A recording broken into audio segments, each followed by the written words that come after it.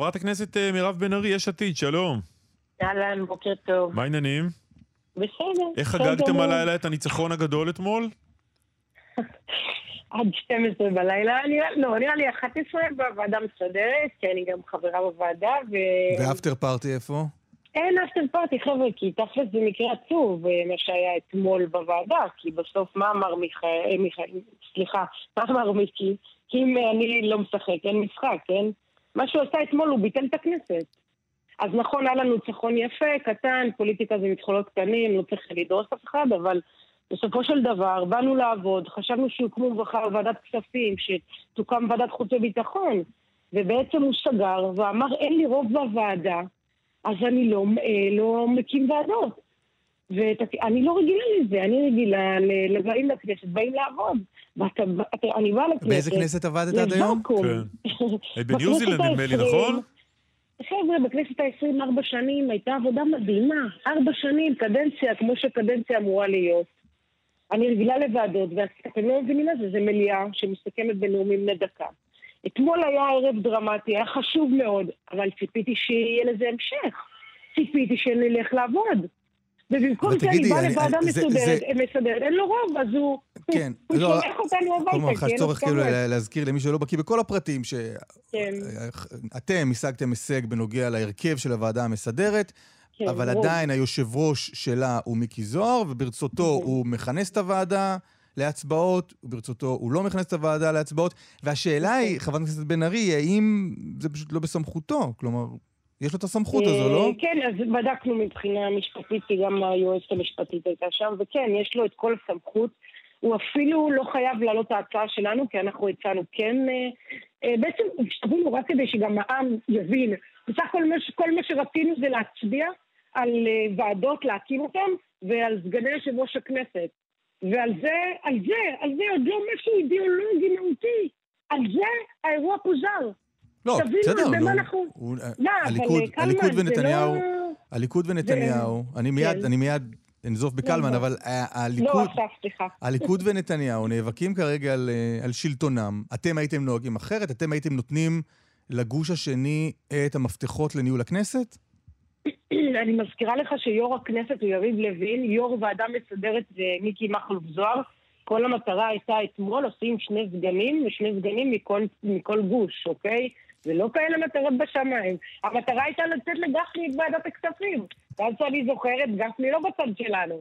אוקיי? בוודאי, רצינו שאורנה ברביבאי תהיה ועדת חוץ וביטחון, אבל בסך הכל איזון. לא, חבר'ה, לא היה שום דבר מוגזם אתמול. זה היה בסך הכל לצאת לכנסת לתפקד בשביל אזרחי ישראל. שהכנסת, שאמורה להיות ריבונית, תמשיך לפקח על עבודת הממשלה או תעשה משהו.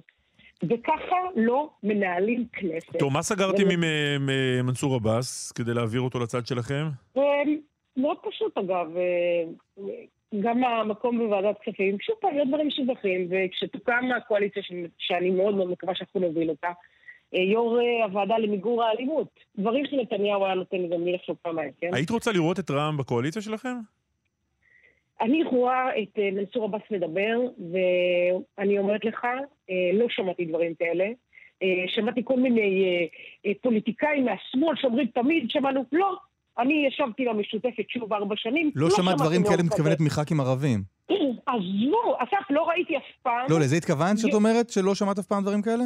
אף פעם לא שמעתי תמיכה כזאת, או מישהו שעומד עם דגלי ישראל, כמו שהוא דיבר אתמול, הדבר הכי בסיסי, לא היה בכנסת. וכל מיני צייתנים למיניהם שחושבים שתמיד היד הייתה מושטת, לא. ולשאלה שלי? סליחה, תחזור שוב רק. שאלה הייתה אם את רוצה לראות אותו חבר ממשלה אחרי ההתרגשות הזו מדגלי ישראל.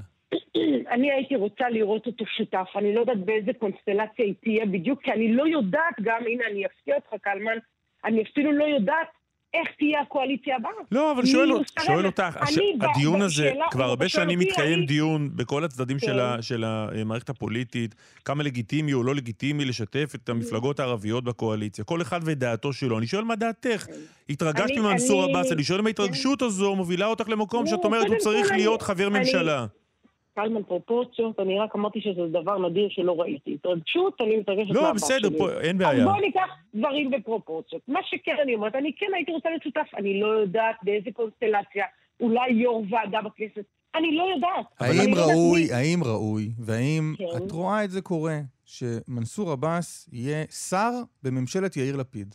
אני לא יודעת ולא עוסקת בשיבוץ התיקים, אני כן אומרת לך שאני רואה... לא, זה לא שיבוץ התיקים. לא שאלתי אותך האם רווחה, בריאות או פיתוח הנגב והגליל. לא, האם רלוונטי שאדם כזה מחוקק מהחברה הערבית, שאת רואה אותו עומד בכנסת ומאחוריו דגלי ישראל, האם לגיטימי שיהיה שר?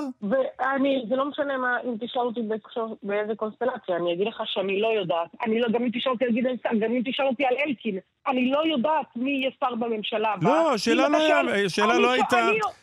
לא הייתה מי יהיה שר בממשלה. האם ראוי בעינייך שאיש כמוהו יהיה שר? אחר כך ינהלו משא ומתן, יקבל, לא יקבל. אין מה ללכת סחור. אמרתי את האמת שלי, אני חושב שזה... לא אמרת האמת. כן אמרתי. אנחנו יכולים לא ללכת סחור, אבל לא אמרת. אני רואה בשותף, אני לא יודעת, אני לא שאלת אותו אם רוצה להיות שר. למה את חוששת לענות לשאלה הזו? אני לא חוששת, כי אני לא עוסקת בשיבוצים. לא, אבל לא ביקשנו לשבץ אותו. שאלנו אם ראוי שאיש כמוהו יהיה שר או לא. שוב פעם אני אומרת לכם. בצלאל סמוטריץ' חושב שלא. מה את חושבת? נכון, בצלאל סמוטריץ' חושב שלא. מה את חושבת? ומרב מותר לה להתלבט. זה בסדר? או שגם אני צריכה... לא, אבל מה זה מתלבט? נתקלת בסוגיה לראשונה בחייך הבוגרים? לא נתקלתי אתה יודע מה? מה שקורה עם מנסור עבאס בשבועיים, 3 האחרונים, לא נתקלתי. והייתי בכנסת עם ח"כים ערבים, עם 13 ח"כים ערבים. לא נתקלתי. הנה, בכנות אני אומרת לכם. מה שאת הנאום שלו אתמול, לא שמעתי. אף פעם ח"כ ערבי מדבר ככה. לפני 3 שבועות שהוא דיבר, לא שמעתי. וכן, זה נראה לכם אולי מפתיע, כי וואלה היה לי קילומטראז' בכנסת, אבל לא שמעתי אותם ככה. ושקלמן אומר על ההתרגשות, זה לא התרגשות, זה פשוט לא קרה אף פעם. ולכן, היום בסיטואציה בה אני נמצאת, שאפילו מעולם לא דיברתי איתו גם, מעולם לא נחפתי מילה עם מנסור עבאס, יש לי הרבה חברים ברשימה המשותפת שאני מדברת איתם, שעשיתי איתם אפילו דברים בחינוך, רווחה, בכלכלה ובריאות, איתו לא דיברתי. ולכן אני לא יודעת, אני גם לא יודעת על אלקין, כי בוא נגיד, אני בסופו של דבר, אם אתה שואל אותי כמירב, אני לא יודעת ומותר לי להתלבט, כי אני באמת לא מכירה. אני כן רוצה להגיד לכם שזה דבר מיוחד. לא יודעת אם זה מרגש אותי, אבל זה דבר מיוחד שלא ראיתי. ותאמינו לי, הייתם שם גם בכנסת ה-20, גם שם התראיינתי, ולא שמעתי אותם. עוד שבועיים המנדט מגיע ליאיר לפיד? אני מאוד מקווה שכן, זה הדבר הנכון לעשות. נשיא המדינה צריך להפיל עליה את הרכבת הממשלה. המפלגה השנייה בגודלה. אנחנו חותרים לממשלת אחדות ישראלית הזאת. וזה מה שצריך להיות. ואז מה יהיה? מה יקרה כשלפיד יקבל את המנדט? נשב, אגב, מה שכבר הפיכות מתקיימות כבר עכשיו, כי אני גם אמרתי ליאיר אתמול, אני אישית אמרתי לו, האירוע חייב להמשיך להתגלגל, שכשנגיע לרגע האמת, כבר נתחיל, אפרופו שיחתנו הקודמת, לאן כל אחד הולך, ברמה כזאת. אני חושבת שהשיחות צריכות להיות כל הזמן, ואני יודעת שהוא עושה את זה, הוא עובד מעולה. יש לנו רצון באמת משותף להקים כאן ממשלה טובה יותר, יציבה יותר, להעביר תקציב מדינה, ואני מאוד מקווה שכל השותפים יתכנסו לזה.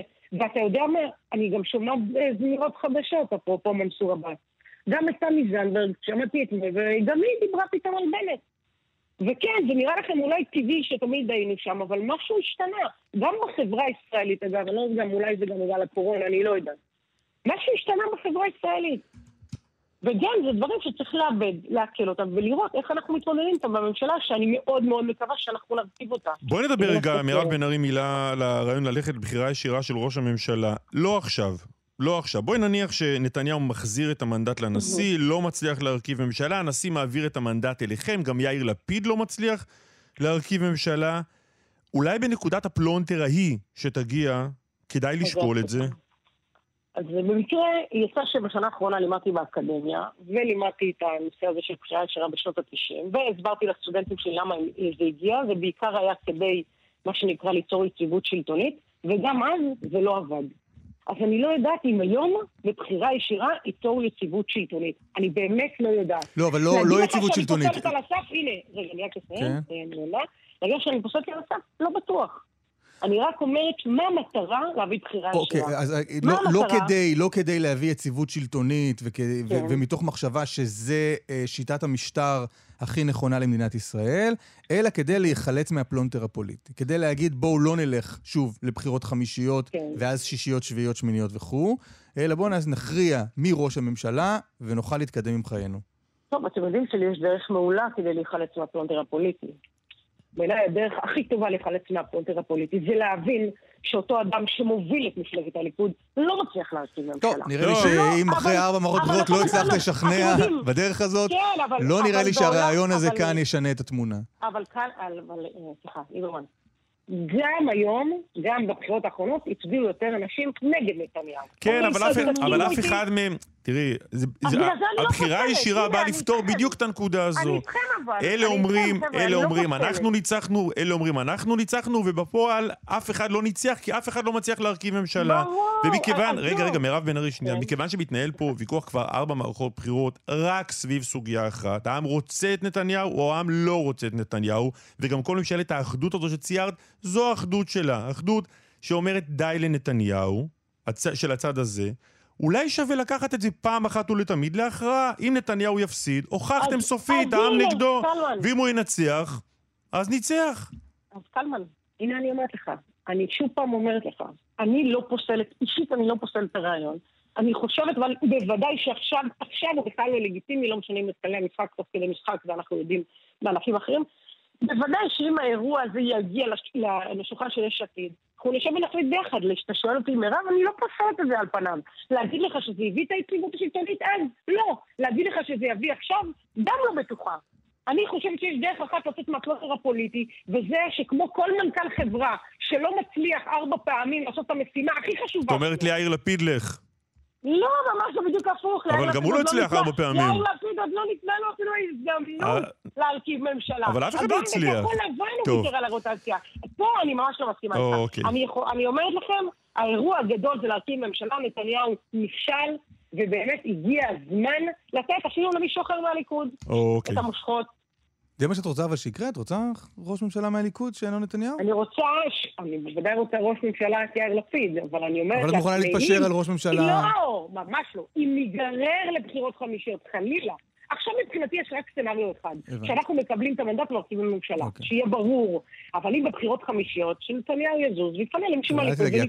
הכותרת כבר יצאה, מירב בן ארי מעדיפה ראש ממשלה מהליכוד על פני יאיר לפיד. בסדר גמור. סתם, אני צוחק, זאת כותרת מעניינת. חבל שחיכינו 10 דקות כדי לקבל אותה, אבל כותרת מעניינת. תודה רבה לך, לפני שאת חוזרת בך. מירב בן ארי, תודה רבה. תודה רבה. ביי.